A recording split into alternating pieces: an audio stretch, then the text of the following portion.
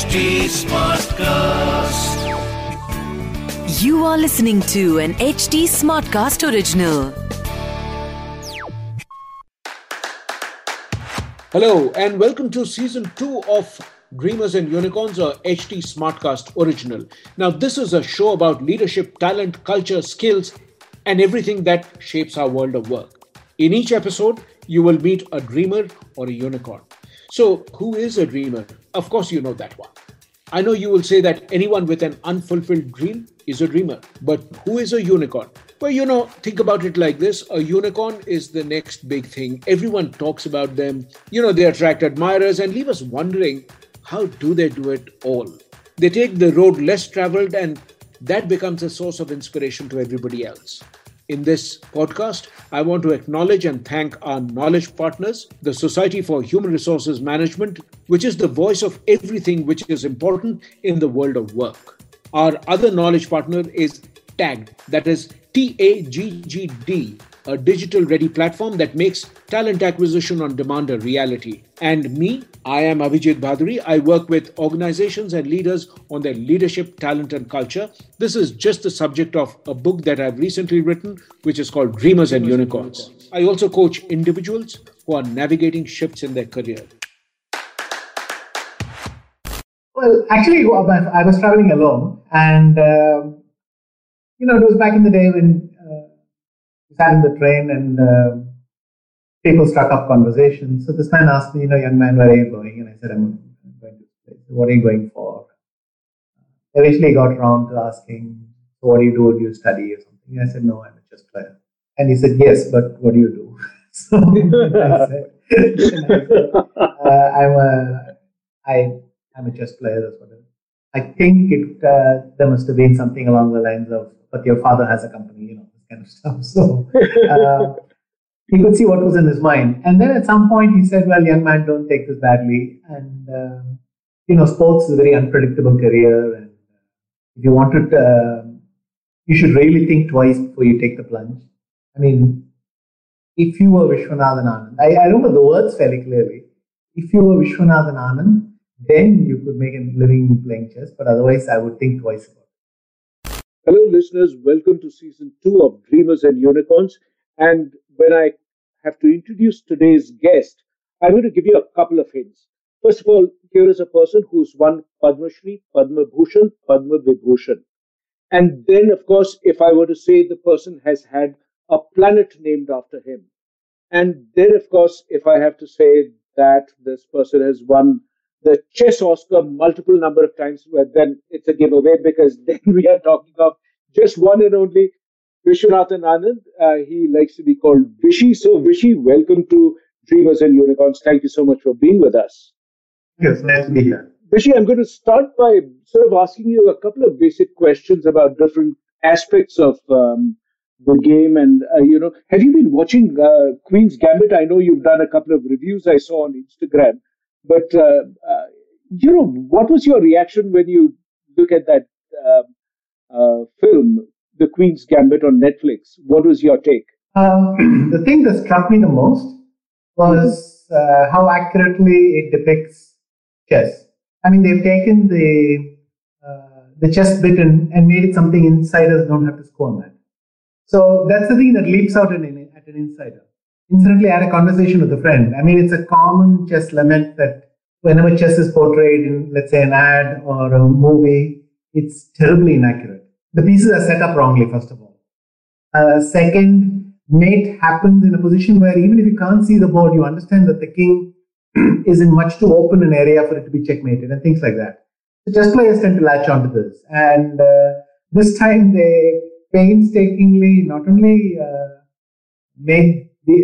paid attention to these details, but they got the entire games in. I mean, there are entire stretches which you can give as puzzles, like I did. You can actually even study these positions afterwards, find them, and all that was very well done. Now, that's from a chess player's perspective.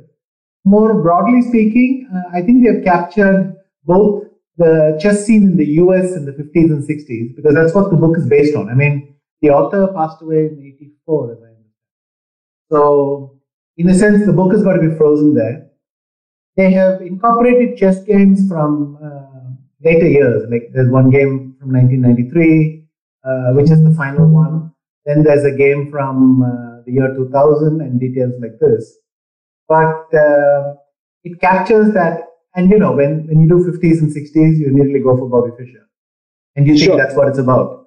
But Death is not a boy; is a girl. She's a girl. And second, she doesn't end up like Bobby Fischer. So there's a lot to do with Bobby Fischer, but you start to look for other things. There's a bit of Lasker, there's a bit of Capablanca, and it's very nice. Even the US chess scene, the Las Vegas Open, all that is captured beautifully. That for me doesn't explain why the show has 62 million views on Netflix. It's insane the effect the show has had. So clearly it speaks to something that non-chess players find appealing. And to be honest, I'm struggling to place exactly what. I don't know what it is that they love. Maybe you should tell me, because I don't know what it is they like so much about the show. It's definitely a nice show, which I recommend people watching, but it really seems to capture their imagination. For me, I think it is about the ability to deconstruct the game. In many ways, they kind of explain a lot of the terms, which can, if you start to discuss it, then, this is an opening, this is what it's called, Sicilian defense. It's done in a very, very beautiful style of storytelling. So for me, that's really what works. But I would be keen to know that, there's another, typical, a very, very strong film based on chess, Shatranj Ke Khiladi, which Satyajit Ray had done. Did you get to see that? I mean, and, that's the one other chess game based movie that I can think of. Did you see it? And do you have any comments on that? I mean, you talked about accuracy. Ray was known for his finickiness about being accurate. I didn't see the movie entirely, so I can't answer that well. But I mean, at least still Queen's Gambit. In India, if somebody wanted to talk to you about a chess movie, that was the name that came up. I mean, everyone would immediately bring up Shatranj Ke Khiladi. So very much I had the fortune of meeting him, but I did not see the movie in its entirety. So, and what was that like? Was it during the making of that film? Or, no? No. I met him when I had gone to Calcutta for a chess tournament. Okay. And then the organizer said, would you like to meet him? Are you kidding me? So, of course, I went. We spoke briefly, and well, for me, it was just meeting a legend. Is it true that introverts do better at chess than extroverts? Is that accurate? How would you describe yourself? I don't see myself as particularly introverted, but all chess players have this ability that, by the way, Beth Harmon has as well, which is sometimes to forget the rest outside world. That doesn't particularly mean that we are introverts. Let's put it this way: chess players, span the gamut, but a lot of what we want to talk about is captured in notation and things. It's a secret language. And so it's possible that outsiders perceive us as more introverted than we are. I mean, until recently, you could even call chess players a member of some cult. I mean, after all, these are people who can sit in a dinner table and play over an entire game in their heads just with the moves. This is also, by the way, brought out in the Yes, absolutely. Really emphasize that. Other professions have it as well. I'm sure you get some doctors together and they get going. And once they get going, it does sound inexplicable to me. You can see that they're not introverted, but you still see that you can't follow the conversation. The same thing in many professions. I think mathematicians probably, when they get to tear away from the others and get to be amongst themselves, they really like to let go. No, I don't think but chess certainly forgives an introvert. There is no particular handicap in chess for being an introvert. So maybe that's the key factor. But chess players, we think about chess a lot, and we can be obsessive. I started the conversation with Vishwanathan Anand by asking him about this mini-series on Netflix called Queen's Gambit. Have you seen it?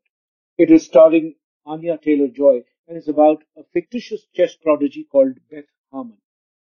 I was struck by two things about Vishwanathan Anand as he talked about the chess series. One was that he's able to take a look at the chess pieces in a scene, which actually shows up for just a fraction of a second, and he's able to reel off the match that would have inspired that particular scene.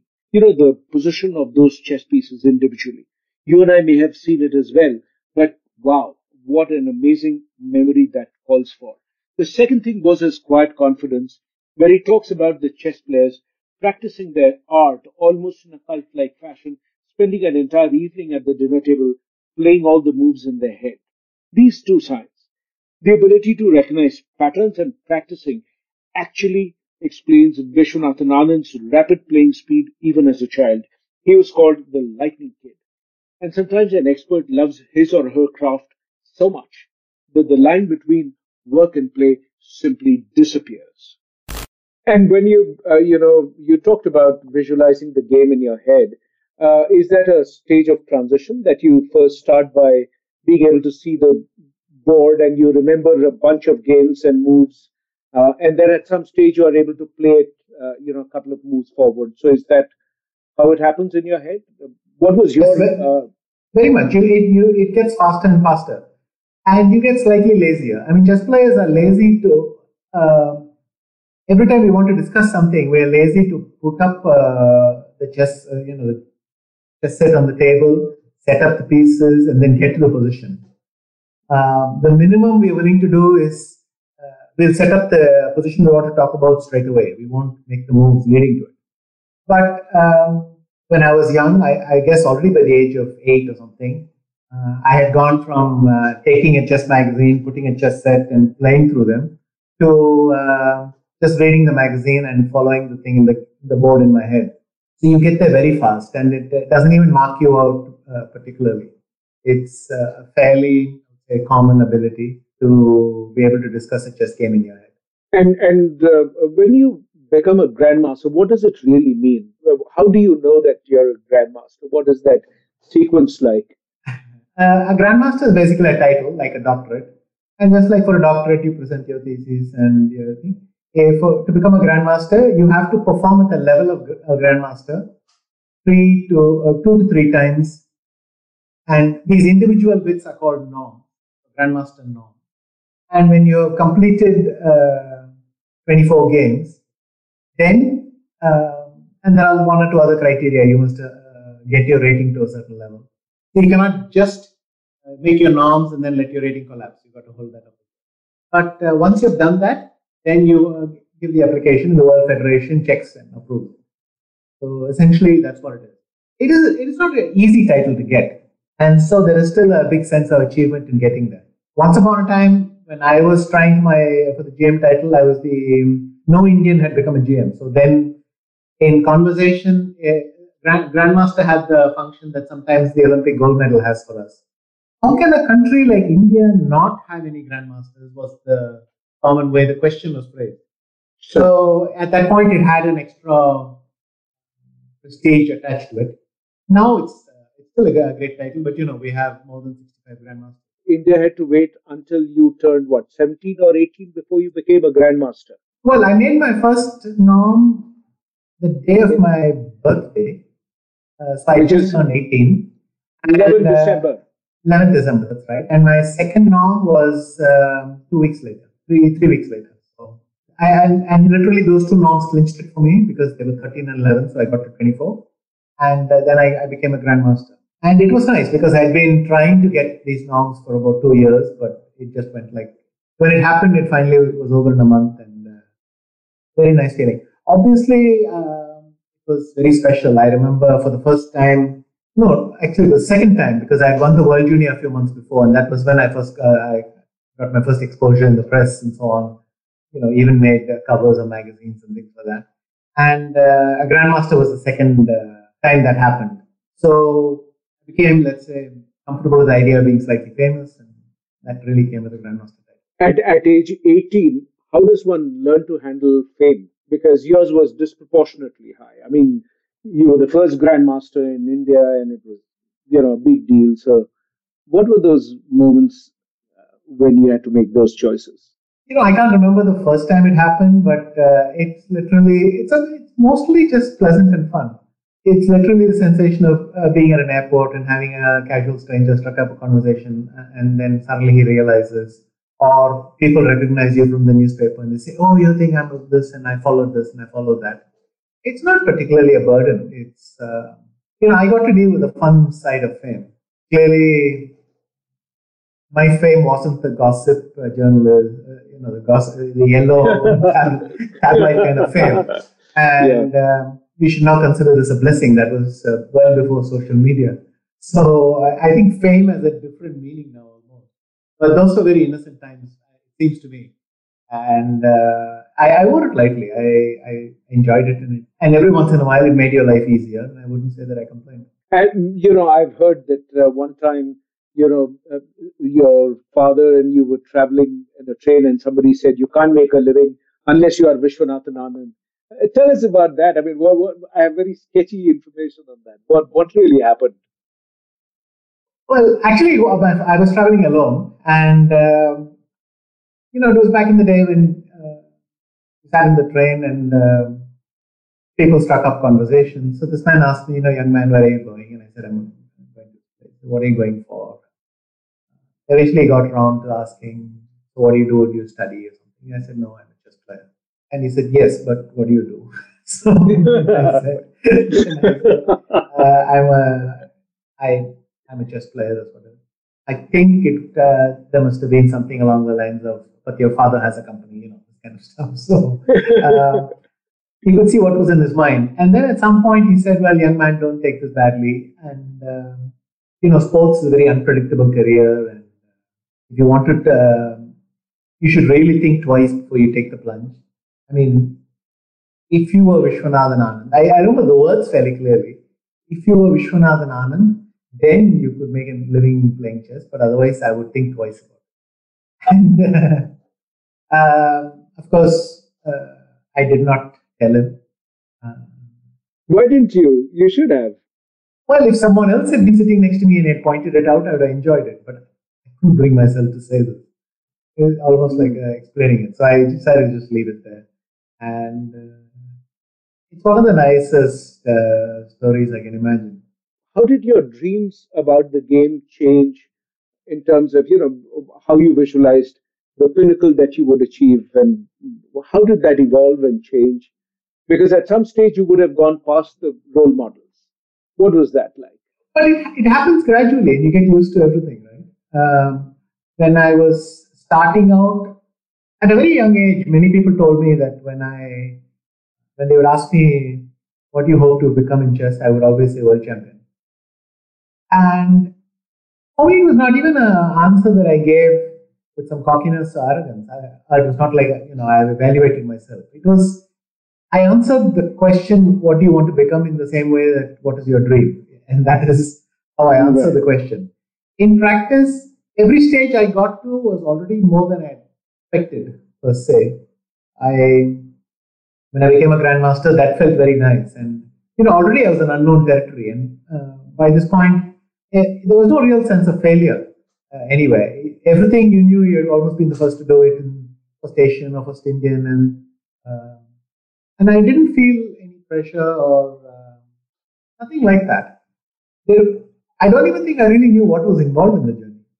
So it allowed me to go in that journey just thinking, well, let's just see how far we get. And it's a feeling when you finally climb the top of the mountain and you see that phenomenal view.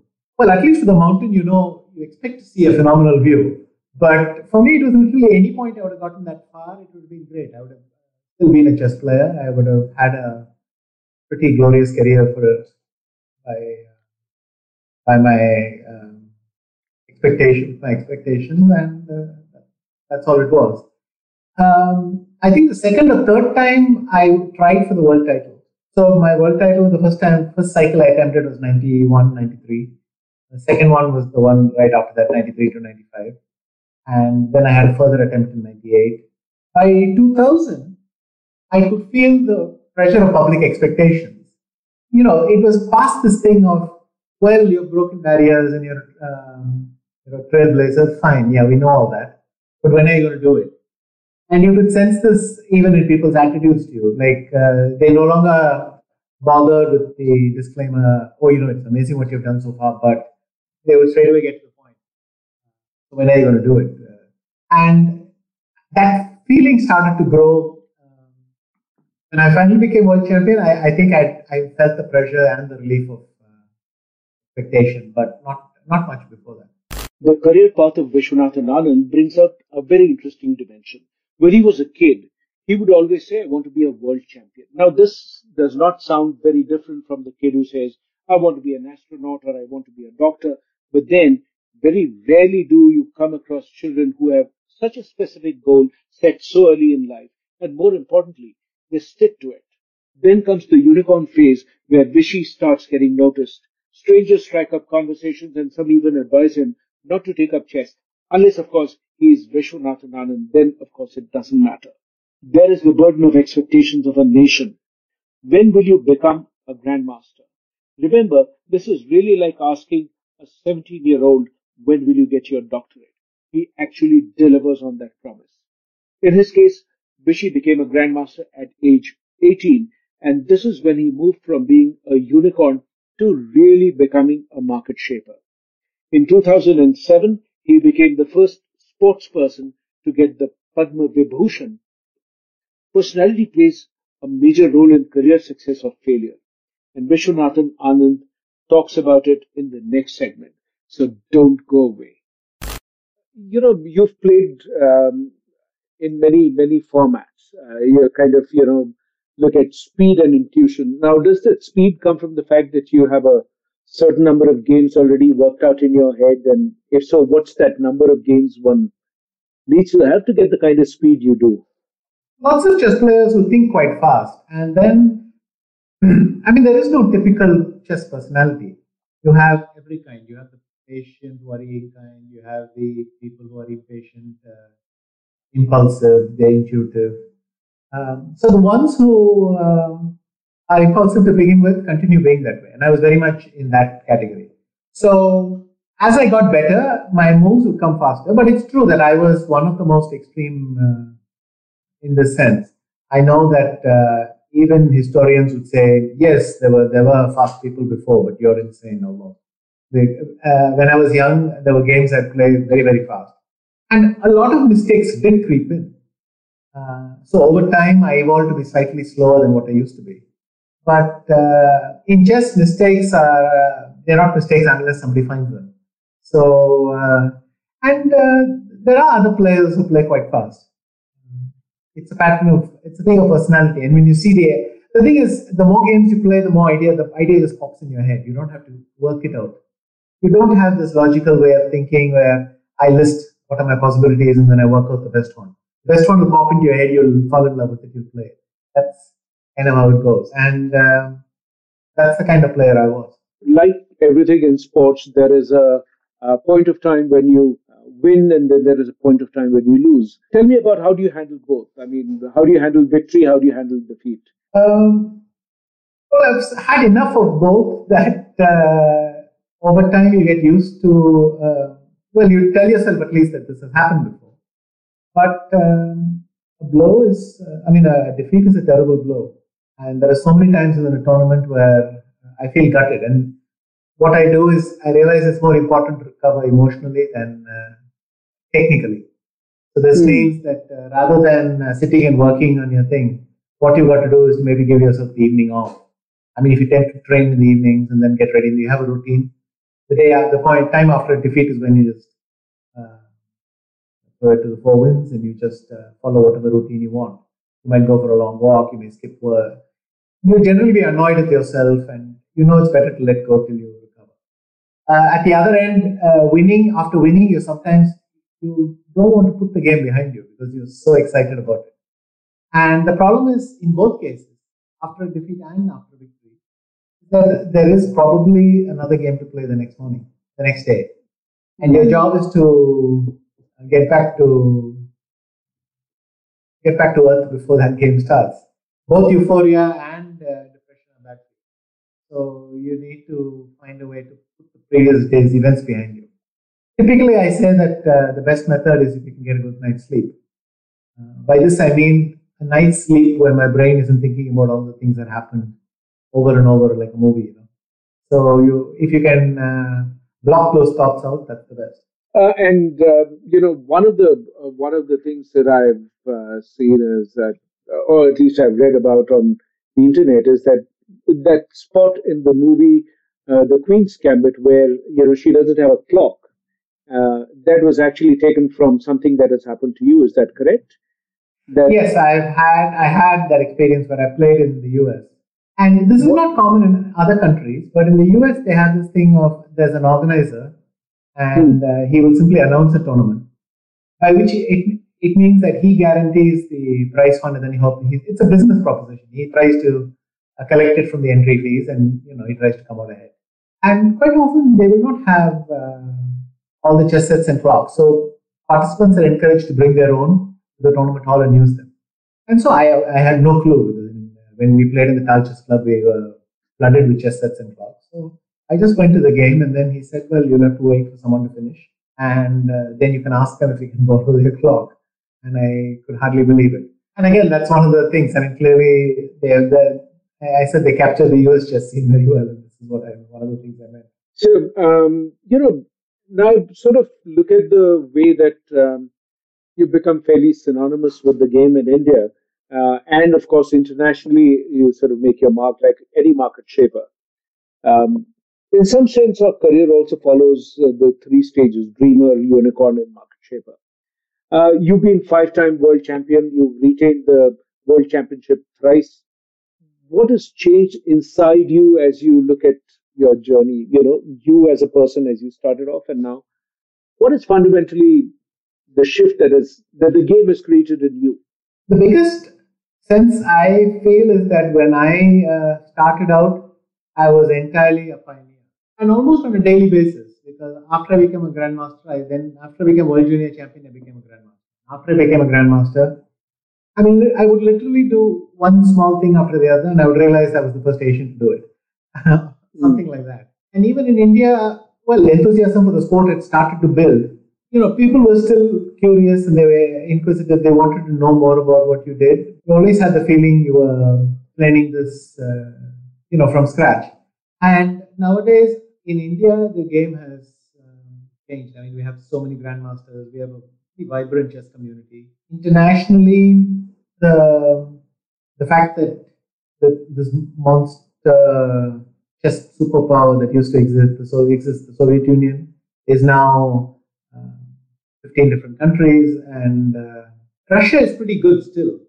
But Why? What is so special about? Everybody talks about the fact that you have to defeat the Russians. That seems to be the ultimate fort to conquer. Why is it like that? I think they were the first professionals. In this sense, the communist state actually gave them the opportunity to make a living off chess. Not the capitalist living, not millions of dollars flooding into your bank account, but nonetheless, they were given a flat, a stipend, and the opportunity to play as much as they wanted, because the state felt it should subsidize these kind of rich cultural activities. And so when the rest of the world, people had to often think, literally have that train conversation. Should I now leave my university job and pursue chess, but then I'll be dependent on winning these tournaments every month, and I'll have to do this and do that. Can I find some other avenue which will support me? Can I have a part-time job, or maybe coach players? And you always had to balance this in the rest of the world. In Russia, in the Soviet Union, they didn't need to do that. The state guaranteed them a living, and so they were able to concentrate all their energy on being chess players. Gradually, that has changed. The biggest contributor to that change was probably Bobby Fischer, in the sense that he started the revolution which allowed chess players in the rest of the world to earn a living playing chess. That's one more big change. And generally, the game of chess has been dramatically impacted by both computers and communications. The fact that now chess is available instantly everywhere. You can follow every tournament on your phone. Sure. And sometimes I have to strain to remember stories like, I went to the reception, asked the room number of some participant, because somebody else had told me that participant had a copy of the magazine where last month's tournaments were available. And then you went and you knocked on his door and said, can I borrow that magazine? It's very hard to even remember these kinds of situations anymore, because everything is available instantly to everyone. And that's maybe the biggest difference in chess. Has it raised the overall standard of the game, or has it commoditized some stuff? What has it done? How has technology shaped the life of a sports person, a chess player specifically? Probably both. What has happened is that it's dramatically raised the level of chess coaching, ability to find opponents, practice, and inevitably people get good at the game. They get much better. The problem is if enough of them do, cruel word, isn't it? Commoditized. But on the other hand, if enough of them get better, then you have to keep moving the signpost. I think you can fairly confidently say that you can play in open tournament today, and your opponents are more dangerous than they used to be 30, 40 years ago. The top GMs were very good then. How far down you could go before you were totally safe from having to worry about being defeated. Now it's more unpredictable. Once upon a time, you could almost say with certainty, there's no way I'm going to lose. When you think of a tournament, a really global tournament, how long does that preparation work take? I mean, how do you prepare for it? How many months or weeks or whatever does it take? So, for example, if somebody says, I want to aim to be a grandmaster, how long is that journey going to be like? Well, chess knowledge is something you're constantly acquiring. In fact, if you go a month or two, then just like any muscle, it atrophies a bit and you're a bit slower when you come back. So chess knowledge, once you start competing, you probably want to do it on a regular basis all the time. And that kind of knowledge is also not targeted. You're not saying, I want to use this only against one opponent. Mm-hmm. It's like a huge bank that you can draw from. You're building up your bank account, and then one day you'll need it, and you remember, oh, I have that thing in the thing, and I can get it out, and you use that, and so on. So you're constantly increasing your knowledge. Then for a tournament, you will fine tune what you need. So you'll take your opponents, make databases of each one of them. Say, okay, first this one. If I play white against him, what is it I want to be doing? If I play black, what can I aim for? And so you'll need a sense of what they've been doing recently, what you can target, what you want to avoid, all that sort of thing. And here you're doing specific preparation for each one.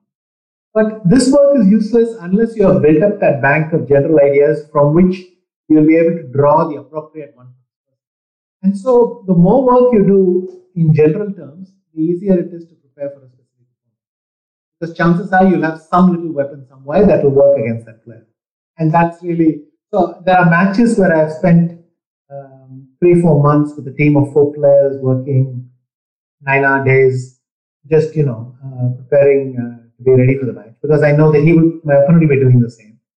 That's overkill for a chess tournament. Actually, chess is a good example of the thing where you need to know even what you don't need to know. You need to know something in order to know that you don't need it. So you'll have to keep on looking at positions you don't play, positions you don't aim for, structures that don't often occur in your game. It's helpful to keep an eye out, see if something interesting is happening, test your level against it. If you're bad at something, try to improve on it. Because one day will come when that option will be valuable. And it'll be nice to have it handy. But if you've never studied it, you may not even know that option exists. So you've got to keep on working on all areas, because you never know which one will turn out to be useful or necessary. One of the things I've never heard anyone saying, and I'm going to make a note of this in my head, which is that you need to know even what you don't need to know. Isn't that an amazing way to look at how to build expertise?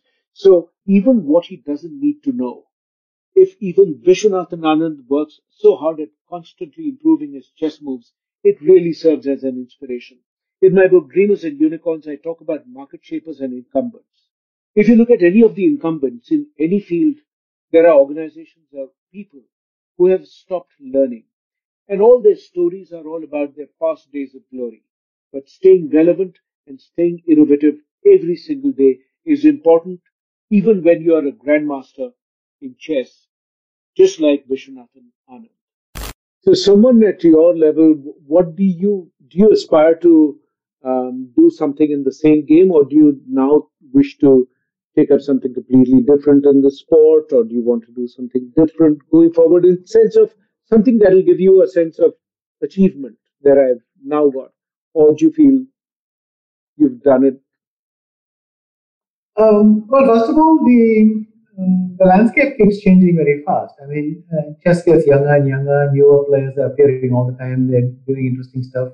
So even like a treadmill, staying in your position in chess requires a lot of work and a lot of things to aim for. In my case, it's true that most things I've done at least once. So it'll be hard to pretend that I can do something now. But you still feel I did well in this tournament. I beat these young rivals. I had a good performance. That still means a lot. You cannot get tired of chess tournaments simply because you won one or two. Uh, so you can always find new mini goals. Say, all my life I never played this kind of structure. Let me try it and see if I can understand it and play it well. So you can learn new things and things like that. Besides that, I'm also trying to work with some of our youngsters and passing on some of my experience and knowledge. And that's a nice new thing to do. I've tried doing commentary at chess tournaments. And Wow. that's been fun. Actually, I did it at the beginning. In 91, I became, in 88, my first breaks were as commentators, not as a player. But of course, subsequently, I went to a tournament mostly to play in it. And so recently, it was nice to commentate online. I'm sort of answering the question what I was doing in the pandemic as well, but same general principle. I'm just curious, when a planet gets named after you, what does it really mean? Because I know you also have a deep interest in astronomy. Where does that come from? I grew up with Cosmos and Carl Sagan, and I always liked the book, and it's fascinating. And well, astronomy is one of these subjects. The hook is at the beginning. As you get more interested in astronomy and you read about the discoveries are being made, it's still nothing prepares you for that mind-altering impact that it has in the beginning. The first time you hear the distance from the Earth to the Sun, let's say, converted in some meaningful unit that you understand. If you were to walk from your house to your school, I don't know, 50 million times, or something like that. And then finding out that other planets exist which can swallow the Earth 1,000 times, and there are other stars exist which swallow the Sun 1,000 times, and the distances are mind-boggling. And I think astronomy gets its impact over at the beginning, the best bits, the really mind-blowing bits it gets at the beginning. But anyway, and also my cousins and me used to sit and discuss these things, whether we could colonize other planets, and so a little bit of childish stuff there. But in 2015, it caught me off guard because it was announced on April the 1st. And my first reaction when a lot of people would call me and tell me this is I would, sure, no, it's a practical joke. I even know the Chess magazine which does this. It's a practical joke and so on. And then it turned out that, in fact, it wasn't a practical joke. And then I had to read up about it. So what happens is that they're constantly discovering small asteroids and minor planets, these sort of things. And eventually a lot of them build up. So then the IAU allows people to send in suggestions as to what you can call it after, kind of getting public interest. And there was somebody who worked in the Planetary Center who was a chess fan, a man called Michael Rudenko. And he said, well, I know Anand's interest in chess, let me put his name forward. And so he did that, and in the next batch of approvals, I got approved. And that was very nice. And for a while, I was sitting every day and going to a web page where you could track where I am supposed to be right now. I found out that I'm at about minus 220 degrees. So I'm pretty cold out there. But, You're a pretty cool guy. Yes, and so on. And and I was really flattered. I wrote a letter to him to thank him. And what is the planet called? It's called Vishy Anand 4538. That's the number, and then it's Vishy Anand 4538. Awesome. So, I could, of course, go on talking to you about one last question. How come you got interested in learning German, Spanish, and French? You have a penchant for learning languages. And when did you learn this? What age was that? And what drove you to it? Okay, French I simply learned in school. It was nice because we heard that French they awarded marks more liberally. So I signed on for French. And that is probably the weakest of my languages because I studied French, but as is typical for something you learn in a school, if you don't use it much, it kind of just stays there. At some point, I traveled to Spain for the first time and I met a couple there. And they were incredibly good friends of mine, almost second parents. And slowly the idea started to form that maybe I could settle in Spain. I needed a European base for my career, and maybe I could settle in Spain. Roughly the period for a few months before buying a place, and then afterwards, I started to work on my Spanish. And that got better because I really did not sit and learn it formally. I just learned it by speaking to people. Well, it's easily the best of my foreign languages. I learned it in the most natural way. And about 7-8 years later, I got an offer to play in a German chess club. And I also had a very close friend of mine in Frankfurt. And so invariably, my plans would involve landing in Frankfurt, meeting up with this friend, and then going from there to this club there, wherever the club was playing. And then I got the idea, well, why not just pick up some German? I mean, German is similar enough to English that you recognize a lot of the words. And so it was just a small step from that. My German is a decent second to my Spanish, but I think still my Spanish is the best of the three. Well, Brigitte, thank you ever so much for all the time that you've so generously spared for our listeners. And I'm sure that they'll have plenty more questions. If they wanted to connect to you, where can they find you? I think by my email should work, vishy64@gmail. And of course, on social media, do you want to give out your social media handles where they can follow you? Yes, it's Vishy64 the King, modesty. Vishy64 the King is my Twitter handle. I think once you get to Twitter, you'll find my other accounts as well. I have a Facebook page and an Instagram. Thank you so very much. And, I wish that you would forever, even though you're a market shaper, I would always wish that you would stay a dreamer at the core of yourself. Thank you very much for being with us. And that brings us to the last episode of season 2 of Dreamers and Unicorns. And if you've enjoyed the show, do rate us on the podcast platform where you've heard this episode. You can follow me on LinkedIn, Twitter, and Instagram at Abhijit Bhaduri. That's ABHIJIT, or email me at abhijitbhaduri@live.com. That is ABHIJITBHADURI@live.com. We will see you soon for yet another season of Dreamers and Unicorns. Until then, stay connected, stay curious. Goodbye. So don't forget to tune in. Dreamers and Unicorns 2.0 has been produced by HT Smartcast. To give it a listen, log on to htsmartcast.com. और हाँ, अरे सुनिए जरा नए नजरिए से. क्या? फिर मिलते हैं जल्दी. This was an HT Smartcast original. HT Smartcast.